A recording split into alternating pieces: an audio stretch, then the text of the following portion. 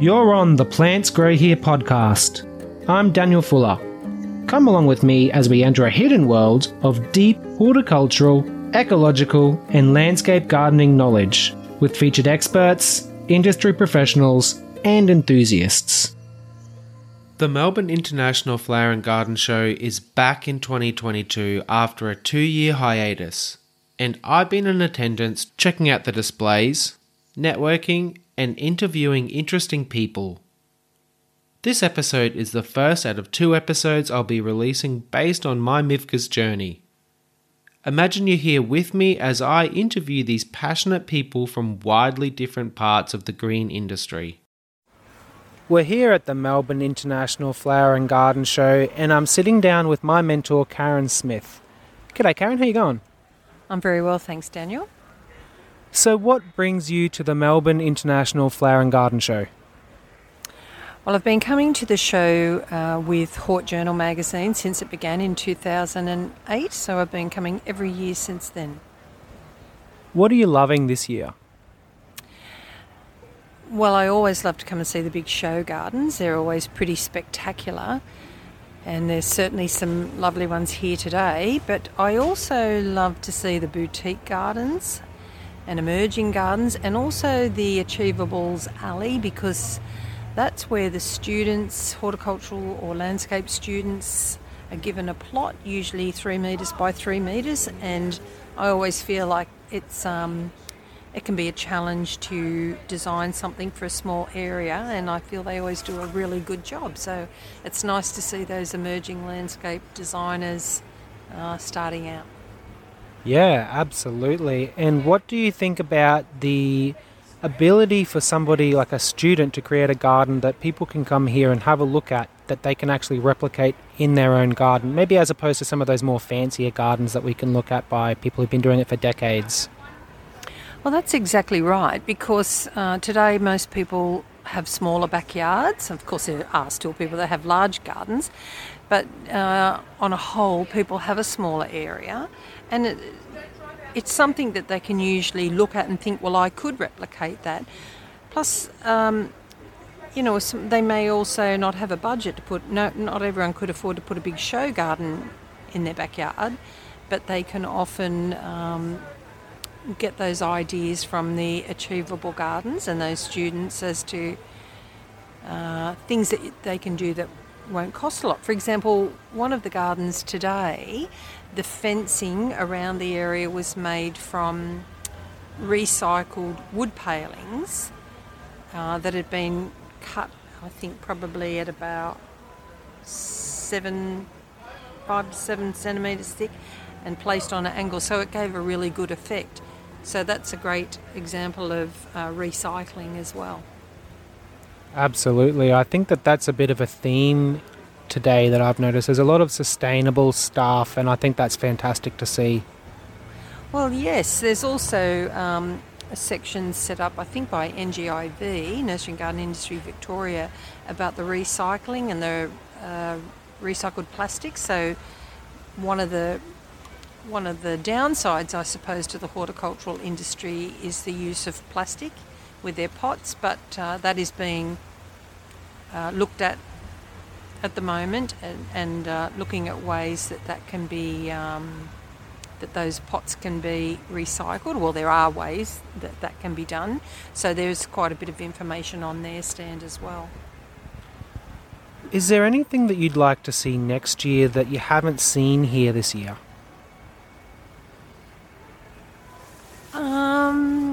That's a tricky question. Possibly a little bit more with the therapeutic landscape.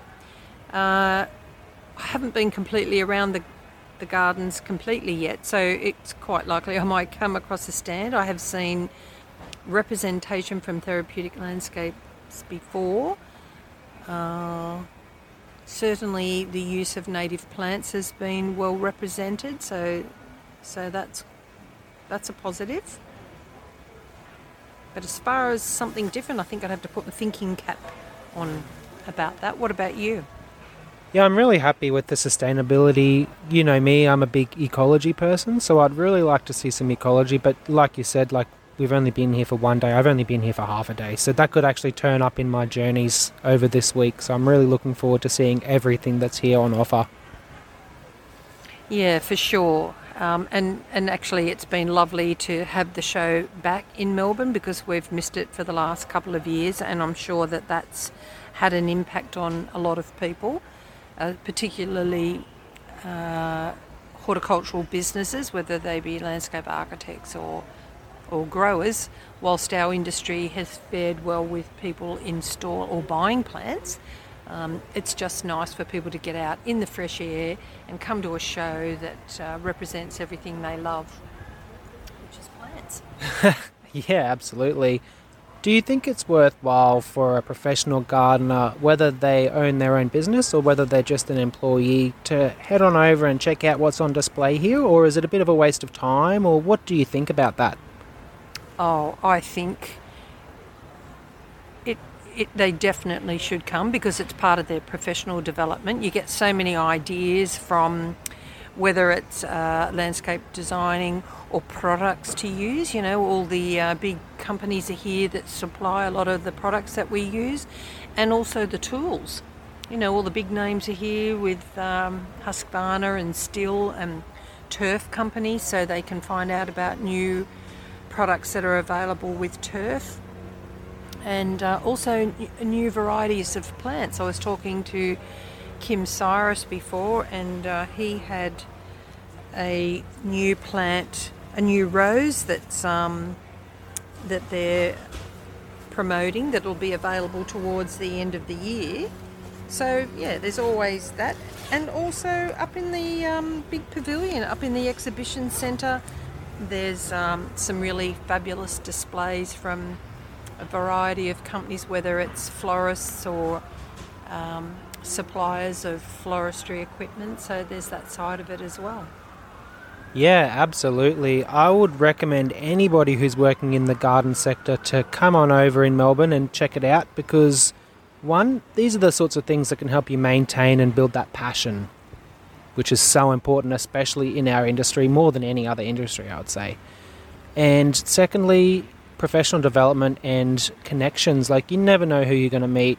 You might find that one person who's got that one opportunity that's just going to help you in your career, and you never know what's going to happen when you come along to these events. So you just sort of got to come in with an open mind, I reckon.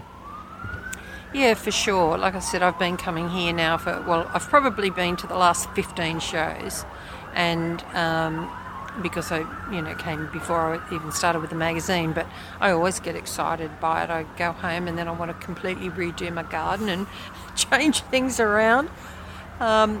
So yeah, I think it's easy to feel inspired by just being here. Couldn't agree more. Thanks so much, Karen. You're welcome.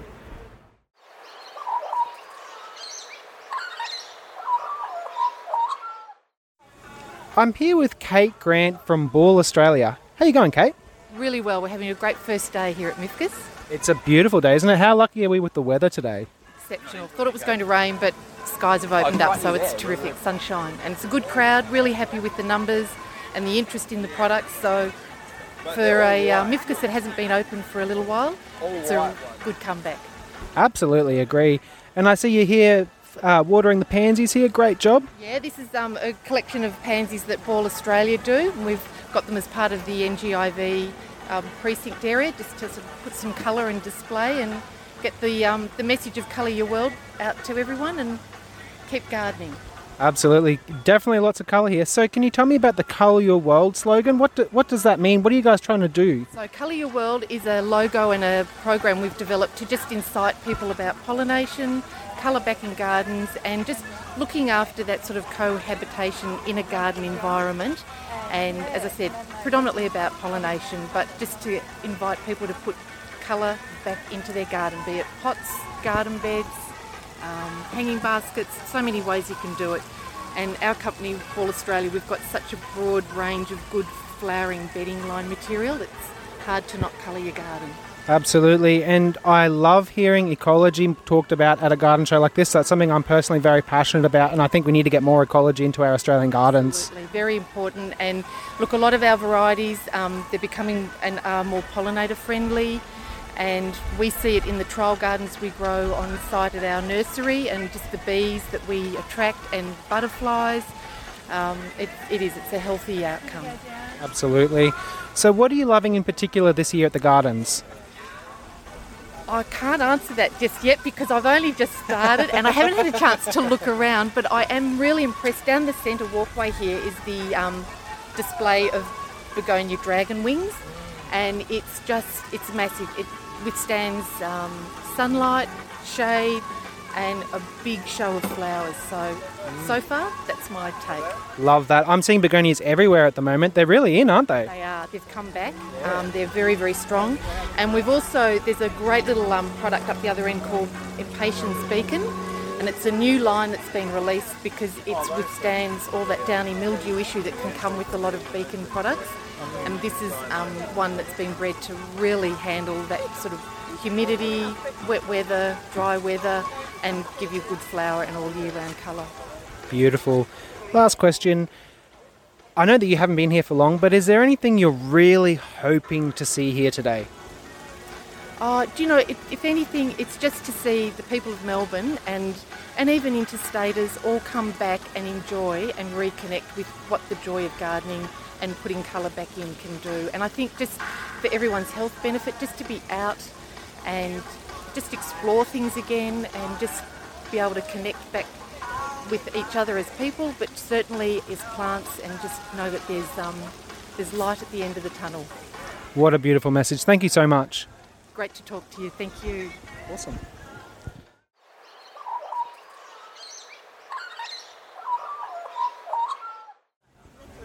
We're here with Kim Siris. And what's your position, Kim? Well, I'm the Australian agent for Mayond International, which is a French-based rose breeder, breeding roses for over 130 years. Some of the landmark roses they bred are Peace, Pierre de Ronsard, Seduction, Papa Mayond, and this rose, Zephyr, is a brand new category in their rose breeding profile, and it's to do with its profile. So I always say, think of a Buxus, an English box, and add some red flowers to it, and you've really got what this rose is. So it's more along the lines of very upright, naturally upright grower, around about 25 centimetres wide, about 40 centimetres high, with incredibly good disease resistance. At the moment it's being grown up in Queensland, not a drop of black spot on it, not a spot anywhere, and in fact it being grown in Florida, and we know that the pressure and the disease pressures in Florida are probably really where we're sitting at Cairns. Its ability to grow and flower, it flowers throughout the period. The higher up the coastline you go, from Melbourne up through Sydney, you're looking at something that's really flowering 12 months of the year. So the ability to flower over that time. We always say it needs a bit of a cutback, like you would be cutting back an English box. So trimming it back by about half mechanically, not hand pruning, but mechanically, it's just a shear back, and you're back in business. The usual things about watering and feeding are required, but it's a breakthrough in the fact that this is a plant that can sit on both the hedging bench and the rose bench at the same time, and it's a use plant. So on our stand here, we actually haven't used the word rose, because sometimes people look at roses and go, they have a preconceived idea about what a rose is, whether whether it's a bit of hard work. But we're really breaking that barrier with this particular plant here, Zephyr, and looking at sort of being on the sort of sale bench from spring onwards, and we see this as very much a rose for both the home garden, but even more importantly for the landscape use and broad landscape amenity use. I love what you said there about giving us a Buxus alternative that has some of these beautiful little red roses on it. So when you're talking about pruning, okay, we're going to hedge it hard with a hedger. What about winter pruning? What would you do there? Yeah, that's really, you can prune it once a year, and that's in winter time. And just cut it right back down low and let it start again. Let it start again. I mean, if you wanted to shape it, and like you would normally a box hedge, you could do a bit of shaping, and you would still maintain that sort of shape. It would start growing out, but it's a slow but steady grower. So you're not going to have anything that's sort of going to be jumping, up high in terms of growth. And it's from a full sun to part shade. So anywhere in between there, you're going to get fantastic growth habit. Wonderful. Thanks so much for your time, Kim. Thank you, Daniel. Okay.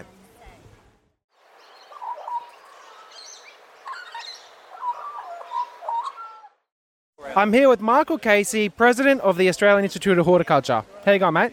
Very good. How are you, Daniel? It's great to see you. Yeah, it's groovy, man. A beautiful day today. But Michael, you just said something before that I'd like to have you say on the record, please.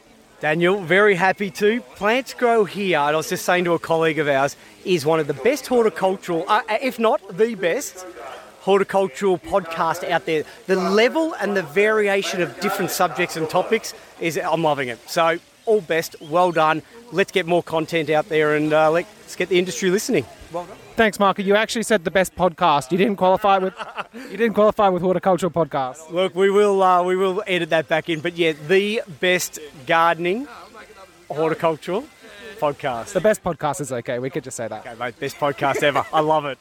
Thanks, Michael. Appreciate your time, mate. Thanks, mate. All the best.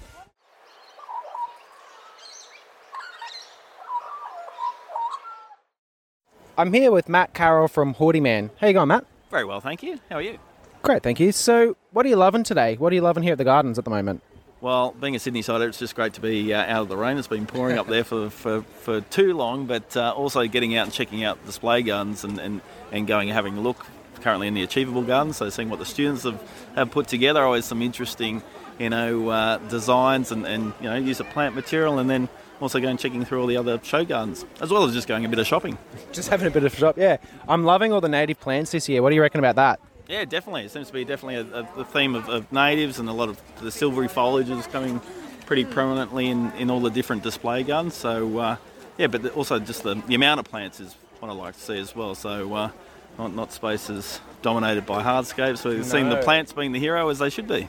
And yeah, there's maybe some gravel and a little bit of mulch here and then. But yeah, like you say, it's mainly gardens completely filled with plants, and that's beautiful to see. What do you want to see next year that you haven't seen so far this year? Is there anything at all you can think of? I don't know. It's as I say, it's just great seeing people out and about enjoying gardens. So it's hard to think of actually just done through this particular area. So I'm looking forward to checking out all the other display gardens. But as I say, it's just great. And the other thing in these other gardens, a lot of water and habitat through there as well, which I think is another thing that sort of jumps out whenever, if you can bring nature into those outdoor spaces. Always looks good and is good, obviously for native wildlife. Completely agree. I think that a lot of people are thinking about this a lot more now. I'm not sure if it's COVID or what's done it, but yeah, certainly I'm noticing that trend going upwards. Yeah, it's beautiful to see you loving it. Yep. No, it's as I say, it's good seeing all the, especially if this is up and coming designers into the future with grounding and that side of things. Good sign of things to come. Yeah, exciting times ahead. Thanks, Matt. Thank you.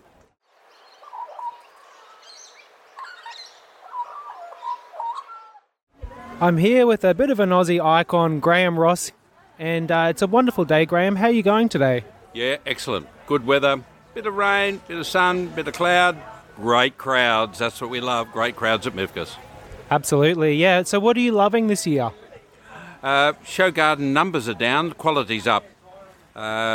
More youth engagement with garden designers. The landscapers have got, in fact, IMG and NGIV, the association, has come up with a couple of new categories for young people to participate in the show, which is great. I know no one would want to go back 2 years with COVID, but the thing that struck me, especially when I was filming during the week for Better Homes and Gardens, there's a different ethos, there's a different feeling behind all of the gardens. Well, most of them, 80% of the show gardens in particular, have a different philosophy behind them. And I think that's come out of COVID. It's more empathy, it's more people-based, it's more And it's not just people that are handicapped or stressed or under mental pressures. That's there, and there's a couple of gardens that are specifically designed for that. So I'm really impressed that we have now come up with a show with show gardens that have a lot of connection with people. We know the numbers. The Garden Council has done its research on what's happened since March 2020, and this show is reflecting that. You know, you wouldn't wish it to go backwards, but coming out of it has been a real bonus. Absolutely. I think we're one of the only industries that have actually gone up, and that's fantastic to see. Graham, one thing I've noticed is there's a lot more Aussie plants here. Yes. Look, in 1970, there were about 5 or 6 serious native gardens in Australia. By the end of the 70s, which was sort of the Whitlam era, when Australia discovered itself and we started flying Australian flags and we suddenly had our own identity in that era, and our native plants were part of that discovery. We ended up with over 470 native nurseries in Australia. I've got to say, in the main, the plants were pretty average. The varieties were pretty average. There were a couple of good hybrids. Now in Australia we have about 2 dozen, from 400 down to 24, a couple of dozen really good native nurseries, but the native plant hybrids have gone through the roof. Garden centres, of course, are under pressure from Bunnings, so garden centres have got smaller or disappeared. So the garden centres that have survived have, other than Garden World and the big ones, you know, the average local garden centre's either disappeared or it's on a small domestic block. So it can't carry a huge range of camellias and rhododendrons and magnolias and buxus, gardenias and native plants. So that pressure is really sad, because we now have people like Angus Stewart who have done the best global breeding on kangaroo paws. We now have the best global breeding on bottlebrush. We've got the best varieties of grafted eucalypts anywhere in the world. And I could go on and on list the range of cultivars that we have in our gardening industry. I see them in Spain, I see them in Portugal, I see them in France, Italy, and of course in England. They are now growing a lot of our native plant hybrids. We're struggling to get our hybrids exposed, of which there are now thousands of really good cultivars, because the garden centres, the native nurseries have disappeared, they've been shrunk, and so the garden centres. So we've got a different dynamic compared to the 70s in the 21st century. Do you think that there are people, consumers out there, ready to buy native plants again in 2022? No, it's a fallacy. We keep sticking flags on things, and that was the problem with the 70s. When we say this is a native plant, you've got to have a native garden, you've got to have Banksias, you've got to have kangaroo paws, you've got to have waratahs and yada yada. But gardeners don't look at it that way. Look, a percentage of gardeners do. If we depended on native plant enthusiasts for the industry's livelihood, we'd all be broke. We've got to get over the 70s era and look at our native plants as great ornamentals. You know, like we now have, 35, 40 hybrid waratahs. Hybrids between the New South Wales waratah, the Victorian waratah, the Tasmanian waratah.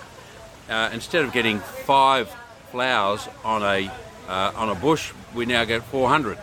So those hybrids are the way to go, and we've got to educate our clientele, our gardeners, our customers in Australia, that native plants are just part of the realm, and the grafting of eucalypts and the grafting of so many West Australian plants to grow on the east coast with our heavier soils and higher rainfall is indicative of where we've got to go. We've got to use, we started grafting citrus in the mid-1870s in Australia, and it's the same with roses. We're now grafting our own citrus, our own finger limes, and we're hybridising our own finger limes. Maybe I'm a heretic, but I just don't think we need to put labels on plants as Australian native plants. They are great ornamentals, and they can compete with any of your camellias, any of your azaleas, any of your roses. They're just different. And they might need slightly different cultivation techniques, but that's the horticultural community's job, the horticultural media's job, to tell that story, how to grow them and incorporate them into your garden. I might be wrong though, you never know, I might be wrong. So maybe it's about treating plants as individuals rather than labelling them with that native term, because maybe that can actually do more harm than good sometimes. Yes, I think you're dead right. I think people, I don't want to grow native plants, they're all boring, because they remember the boring, honestly, they were boring group of plants. I know some of them that were mass marketed, and they were just plants that were selected in the bush. Green Sprite as a grevillea. It's a useless piece of rubbish. You wouldn't give it space in a concrete block. And there are others. And they're still around. There are still nurserymen selling those. When we've got fantastic hybrid grevilleas in Victoria, a few in New South Wales, a lot coming out of Queensland. So depending on your climate, select those grevilleas or the waratahs or the eucalypts that are going to stay. We've got fantastic plant breeders now, and that's the thing that's changed in the last 40 years. We've got brilliant plant breeders turning out spectacular plants, and the poor old garden centres struggling to give them space. Yeah, fantastic. What do you think about getting ecology into gardens? That's something I'm noticing in the circles that I run in, that a lot of people are really taking notice of. They're trying to incorporate ecological values into the garden. Are you noticing that in your circles? Interesting. So I'm very likely 3 times your age. So I think the situation and if you split the gardening community up into age groups, the high school kids, climate aware. I'm hugely climate aware, and I spend a lot of time both in my travel company looking at the changes in climate when we go overseas or go around Australia, looking at wildflowers, looking at flowering cherries, looking at autumn foliage. It's all changed in the last 40 years because of climate. So I'm acutely aware of that. I don't know if everybody my age is, and that's indicative of the drama that the federal government is in. It knows that half of its supporters are climate aware and the other half are climate deniers. So I think we need to be aware, and I think the industry needs to take the community with them on this story. It is going to be really hard to convince older people. I'm not saying that older generation of Australians are climate deniers. It's just that they've lived longer with what they consider to be a normal climate. They are now starting to see like horrendous bushfires, terrible floods, revisiting bushfires, revisiting floods, and weather changing dramatically. Now, the extremists will say, it's all about changing weather. It's actually changing climate. So, unfortunately, climate has been pigeonholed, including gardening in the climate situation. It's all been pigeonholed into for and against, up and down, black and white, and it's not like that. But that's where it's sort of ended up. So I'm always a bit cautious in getting too far into that, because I want to take my audience, whether it's radio or television, I want to take them with me on the story. So I don't try and confront them too early, but I do throw it in. We can't ignore it, and we do have to be aware of it. So it's interesting. My audience on radio, I'm celebrating 42 years on radio in the next couple of weeks, and a lot of those people have been listening for 42 years, which is huge, and I'm enormously grateful, and it's an enormous responsibility. But I know a lot of those people, the minute that I start talking about, you're going to need to grow this because the climate's changing, they just turn off. They mentally turn off, not physically, they mentally turn off. So I think we need to take them with us. The young people are already there, and they'll back us up as we head into the future, I reckon. Well said, Graham. Thank you so much for your time. My pleasure. Good luck, champion, and good luck to all your listeners, pal.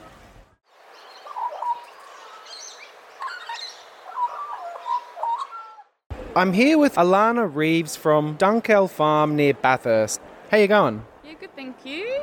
That's good. So you're a grower here and you grow flowers and you've donated quite a few flowers here for Julia Rose. Can you tell me a little bit about what Julia Rose is doing here at the show? Julia Rose is, she goes on the main, has workshops as well, but also rocks the main stage with floral couture work. So floral couture, what is that? So like wearable art, I guess, or wearable flowers. So I'm looking at the photos here and they're quite spectacular. Like this isn't just a little flower on your cap or something like that. There's quite a lot of effort that goes in. Yeah, capes and robes and all sorts of stuff. So why would somebody like you donate flowers to a show like this? Is it just a purely selfless act, or is there maybe a little bit of something in it for you? Or why would you do this? I think Julie is also for little people and the little growers, so it's all like collab work, and I think I love it just because it's different. I don't always, my passion isn't always just like flower arranging, if that makes sense, like your standard bouquets, and I love it, don't get me wrong, but this just adds a different vibe and a different edge, especially to your flowers. So I love seeing all my hard work in something so awesome. Right, she's like elevating the work that you've done to a whole new level. Yeah, good way to put it, definitely. So I'm more than happy. I'm pretty, I get right into growing, so it's nice to see your flower babies, used in such a different but awesome way. Yeah, they're really quite special. So now I'm speaking with, is this the famous Julia Rose? The famous Julia Rose, yeah, totally. So I was just talking with Alana about how she's grown the flowers here for you, and I'm looking at the photos here. Our listeners, it is an audio podcast, so they won't be able to see the beautiful photos, but how would you describe what you do to people? Fantastical.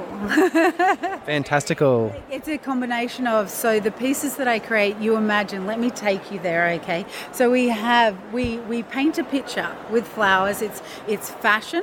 So the way that I work is, say for instance, I'll discuss a photo and try to take your listeners there. So we have a photo of a lady, she has dark skin, so she's African. She is very deep in colour. I work with her a lot. But in this image, I really wanted to make her look like a gorgeous coffee mocha tone. So we had a gorgeous golden afro, and the whole theme was sort of worked off that. Then we stood her in a paddock, and we had the golden afternoon light with the yellow sort of grasses behind. The colours of the flowers that I work, so you have a gown made of flowers, like a short gown, and then a bustier.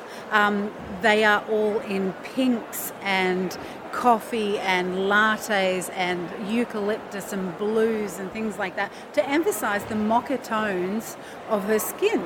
So then when you're looking at the image, like it all works beautifully. So you imagine it's the image. So when I'm conceptualizing, it's everything down to the line of her jaw, or how she, like looking up to the sun, she has her eyes closed, like it's that moment we want to capture. And we have her in gorgeous, like floral couture, like a gown made of flowers. So it's fantastical. Do you know? Fantastical is such a good word, and maybe even another word could be whimsical as well. Whimsical, yeah, definitely whimsical. And some of the images are striking. There's one next to it where the lady has, you imagine Tina Turner in Mad Max, how she has that big shrug, do you know, on her shoulders. So your big shrug made of flowers, and she's standing very commanding.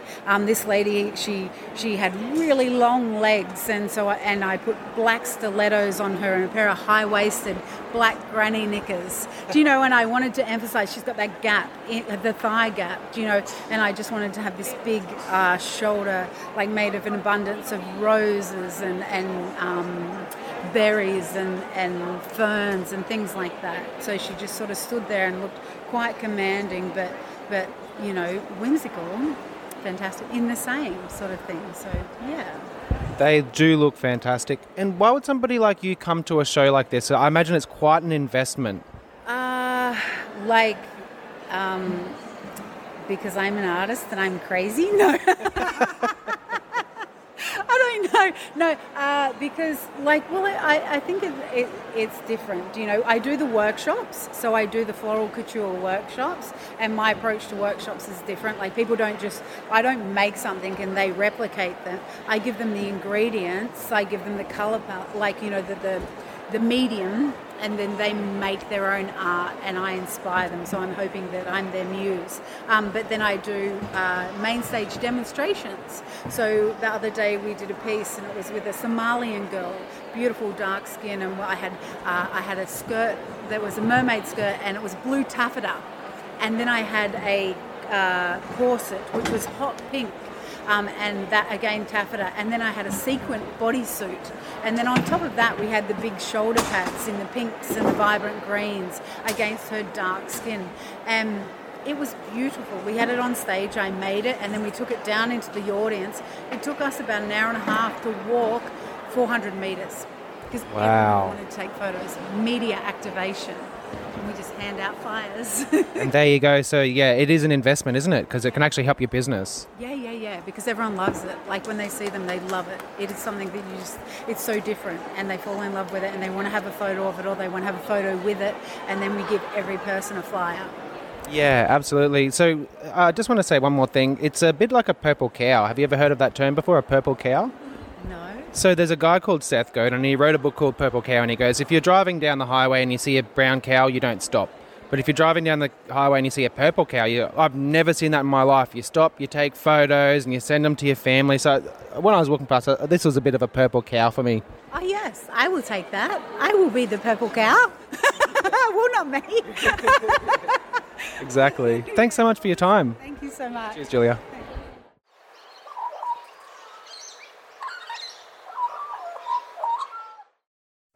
I'm here with Gabe Mustafa, the publisher for Port Journal Australia. G'day, Gabe. How you going? Not bad, Daniel. How are you? Yeah, it's a cracking day today, mate. What a beautiful day. Everyone's out here today and it's just incredibly busy. And it's really hard to actually get a word in with anybody because everyone's talking to 10 or 12 people at once. That's right, yeah. It's sort of like, I couldn't believe it after 2 years lockdown and so many people, so many wonderful displays and retailers making roaring business, which is excellent for the industry. Couldn't agree more. Why would somebody like you come to a show like this? Basically to meet people, because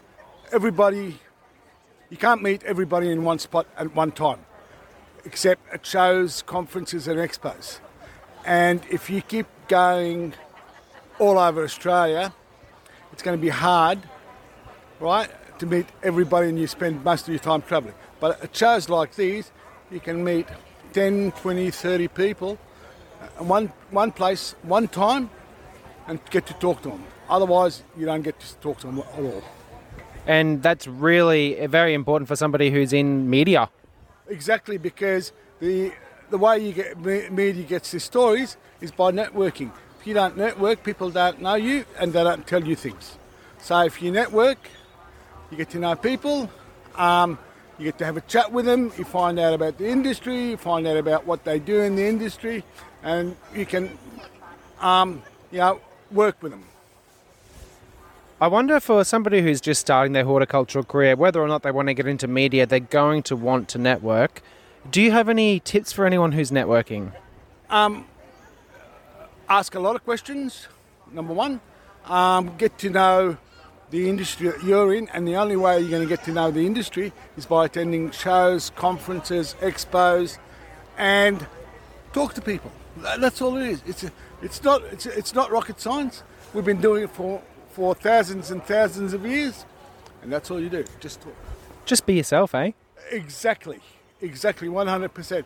And people are out there to help you. They're not there to block you or put you down or whatever. If you don't know something, ask the question. Right? There's somebody out there that knows the answer. But that's it, and that helps you a great deal. Love that, Gabe. What are you loving here at the moment? Is there anything that really stands out to you? Basically the people. It's great to see people again at exhibitions and landscape expos. The displays, a lot of people are buying a lot of stuff. A lot of nice designs over in the landscape area. And, everybody's relaxed, like COVID never existed. Just about. Yeah, loving it. Everyone's loving it. Everyone's happy. You're seeing lots of smiles here, lots of colourful clothes, I can see a little colourful spinning dial there. It's just good vibes, mate. It certainly is. It's brilliant. I'm glad that it's here, that it didn't sort of get cancelled again. And also the weather's not too hot and not too cold. Thanks so much for your time, Gabe. No worries, you take care.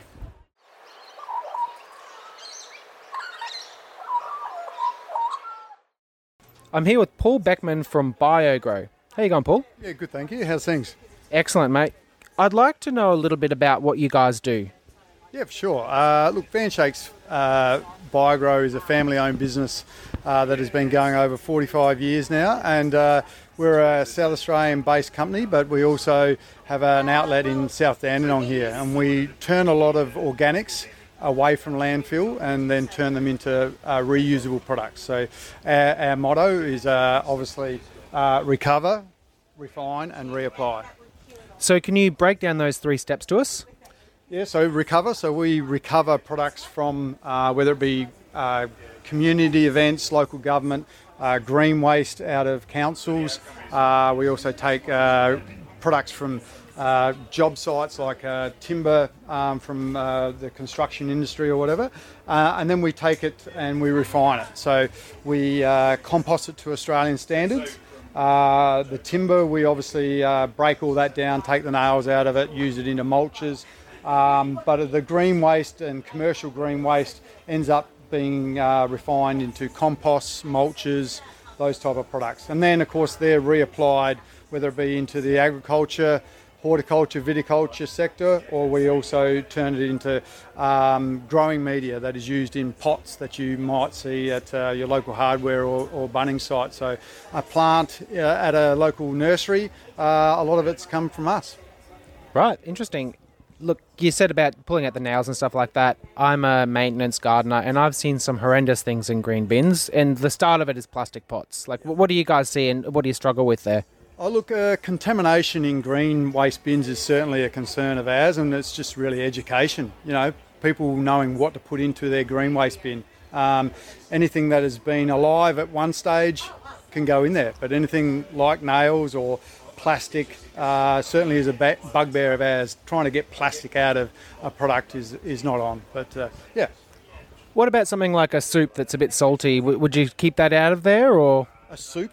Yeah, maybe a salty soup. You said something that's alive, like we've got vegetables in there. Is that going to break down, or is the salt going to affect anything, or is that fine? No. Through the composting process, the salts and everything will work their way out. So any food, bones, chopped bones, anything like that will certainly be able to be broken down. So whether it be food or timber, as in cuttings from your trees or your rose bushes or whatever, no, it's all good. All good, excellent. What are the people coming in here and asking you about? They're actually asking who is Vanshake's BioGrow. It's interesting that we've been a company business that's been around for 40 odd years. People still don't know who we are, but it's been fantastic the amount of people that come through the site. When we explain to them what we do, it's very, very humbling to understand and for them to know what we actually do. And taking green waste or any organic material out of the landfill situation is just certainly one of our goals. Absolutely. I mean, what's the alternative? We're going to be chopping down new timber for mulch, and that's just not on. That's not what we want. We want to be diverting it from landfill. Yeah, for sure. I mean, the effect that those products have in landfill for releasing methane into the atmosphere and things like that, if we can take that away and then refine it and reapply it back into a bag of potting mix or into landscape materials, or we use mulches ourselves. Some of our mulches are used in the vineyard areas, so over the top of the mounds underneath vines, to help water loss and reduce temperature around in the hot months is fantastic. Love it. What about testing? How do you test it? Yeah, so we have our own quality assurance at both of our sites. So certainly at our composting site, we're testing for heat, we're testing for nitrates, we're testing for pH, we're testing for nitrogen drawdown, a lot of things. So we're testing them daily and recording them. So somebody who's going to buy a product of yours under any of the umbrellas that they might buy it under can feel safe that they're not going to be introducing any nasties into their garden. Oh, for sure. Yeah, through our composting process, which is to Australian standards, we get rid of all of those nasties. So yeah, there's no problems at all. Are you able to tell me some of the brands that people might recognise that your products go into? Is it all BioGrow, or are there other brands that you serve as well? Look, there are some potting mixes and mulches that we sell that you wouldn't know that they're ours because we sell through a third-party thing. But a lot of our bulk materials are sold into the Melbourne and Adelaide markets through major landscape suppliers. So you just need to ask if it's made by BioGrow. Fantastic. Thank you so much for your time. No worries at all. Thank you. Appreciate you.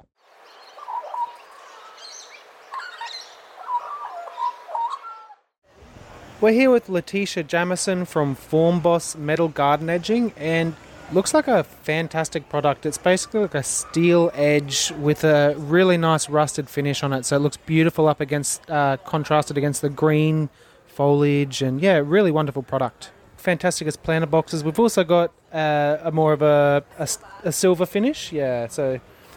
Letitia, how's the show been? Are you surprised by how many people there are? Actually, yeah, I've done these shows for 9 years now, and I wasn't expecting as many people to come for the Thursday and Wednesday, but the turnout's been just fantastic for it. So I guess, having 2 years off, everyone's keen to come out. So it's actually been really, really good.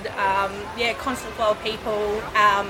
And everyone's just super happy to be here. Yeah. So it's been a really good vibe from all of the people visiting the show.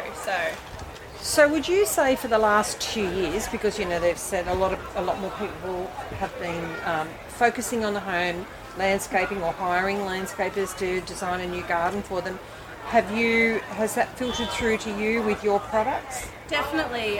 We found that we increased our business during COVID.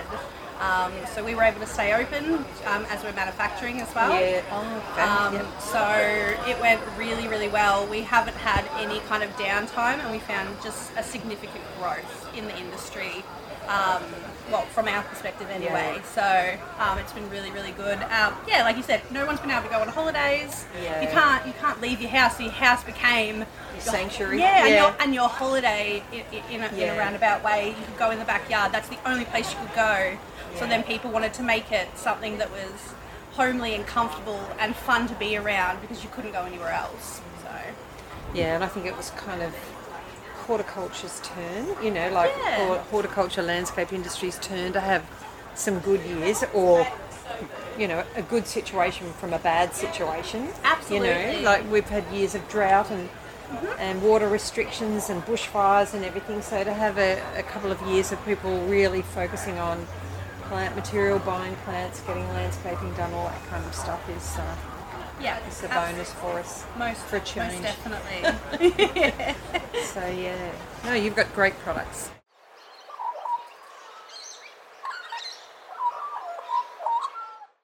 I'm here with Fiona Chambers, who's the CEO of Ween Bee Foundation.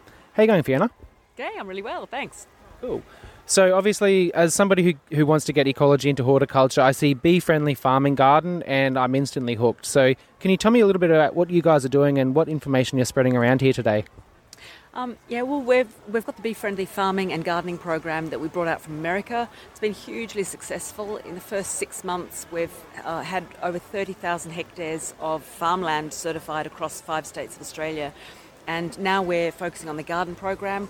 We're really wanting to see more gardeners having pollinator highways to really break up that fragmentation we're seeing in urban areas. Absolutely. As somebody who struggles with pests and diseases in my garden, I want more flowers around. I want more highways for those predator insects and bees as well, just basically to make their way into my garden. Yeah, look, it's so important, and what we're seeing in some areas, we're having so many more beekeepers keeping bees, which is great, but at the same time we've got subdivisions, so we've got more houses and less gardens. So that's a real problem for all pollinators, not just honeybees, but native bees and the range of other pollinators around as well. Yeah, just more competition for less food. That's right. And so what we can do as gardeners is plant plants, particularly indigenous plants, that provide nectar and pollen resources, because that's what our pollinators need. They need food to eat. I think it's fantastic. How much ecology is here this week? I've seen so much, like we've got ecological gardens with habitat, and we've got a lot of sustainability here. I think that people are really waking up to these ideals, and this is the masses here. This isn't just, people who are really into ecology. These are gardeners.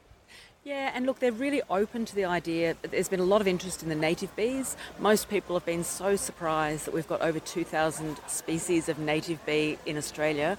And in any 10-kilometre area, you've probably got 200 species of native bee alone in that area. Most people have never seen them. No, and they have all kinds of different habitat needs too. They do. So, I said that they need a food to eat, but they also need a place to breed and reproduce. And about 2/3 of our native bees are actually ground nesting bees. So what we're seeing is people have become very diligent with their water retention in their gardens. So everyone mulches very diligently.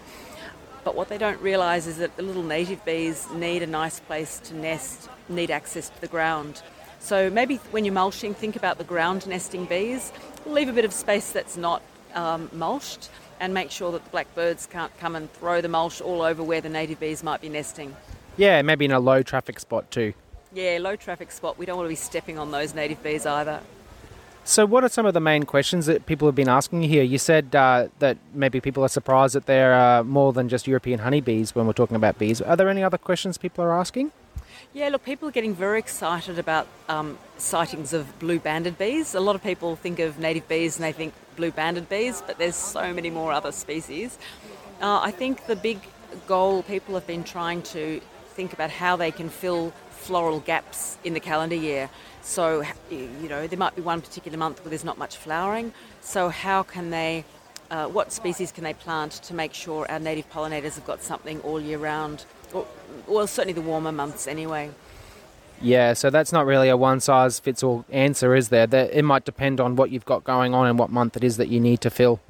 Yeah, absolutely. There have been some people concerned that in the winter months there's not much, they never see any activity, and they're worried that they haven't got enough flowers. I've been reassuring people that in those colder months, many of our insect pollinators go through a diapause. So we're not likely to see them. Even if we give them lots of flowers, they're probably not going to be there because it's too cold for them. So not to get too stressed in the winter when they don't see the pollinators. On the plus side, we're not going to get any of those cabbage moths though as well in winter. Yeah, we don't want the cabbage moths, no. Thanks so much for your time, Fiona. My pleasure. Great to talk to you. Great, thank you. Thank you to everybody who was generous enough with their time to chat with me. If you've missed out on MIFGS this year, make a conscious effort to go to one plant-related event in the next few months. Keep an ear out for the second MIFGS episode, which will drop on Tuesday.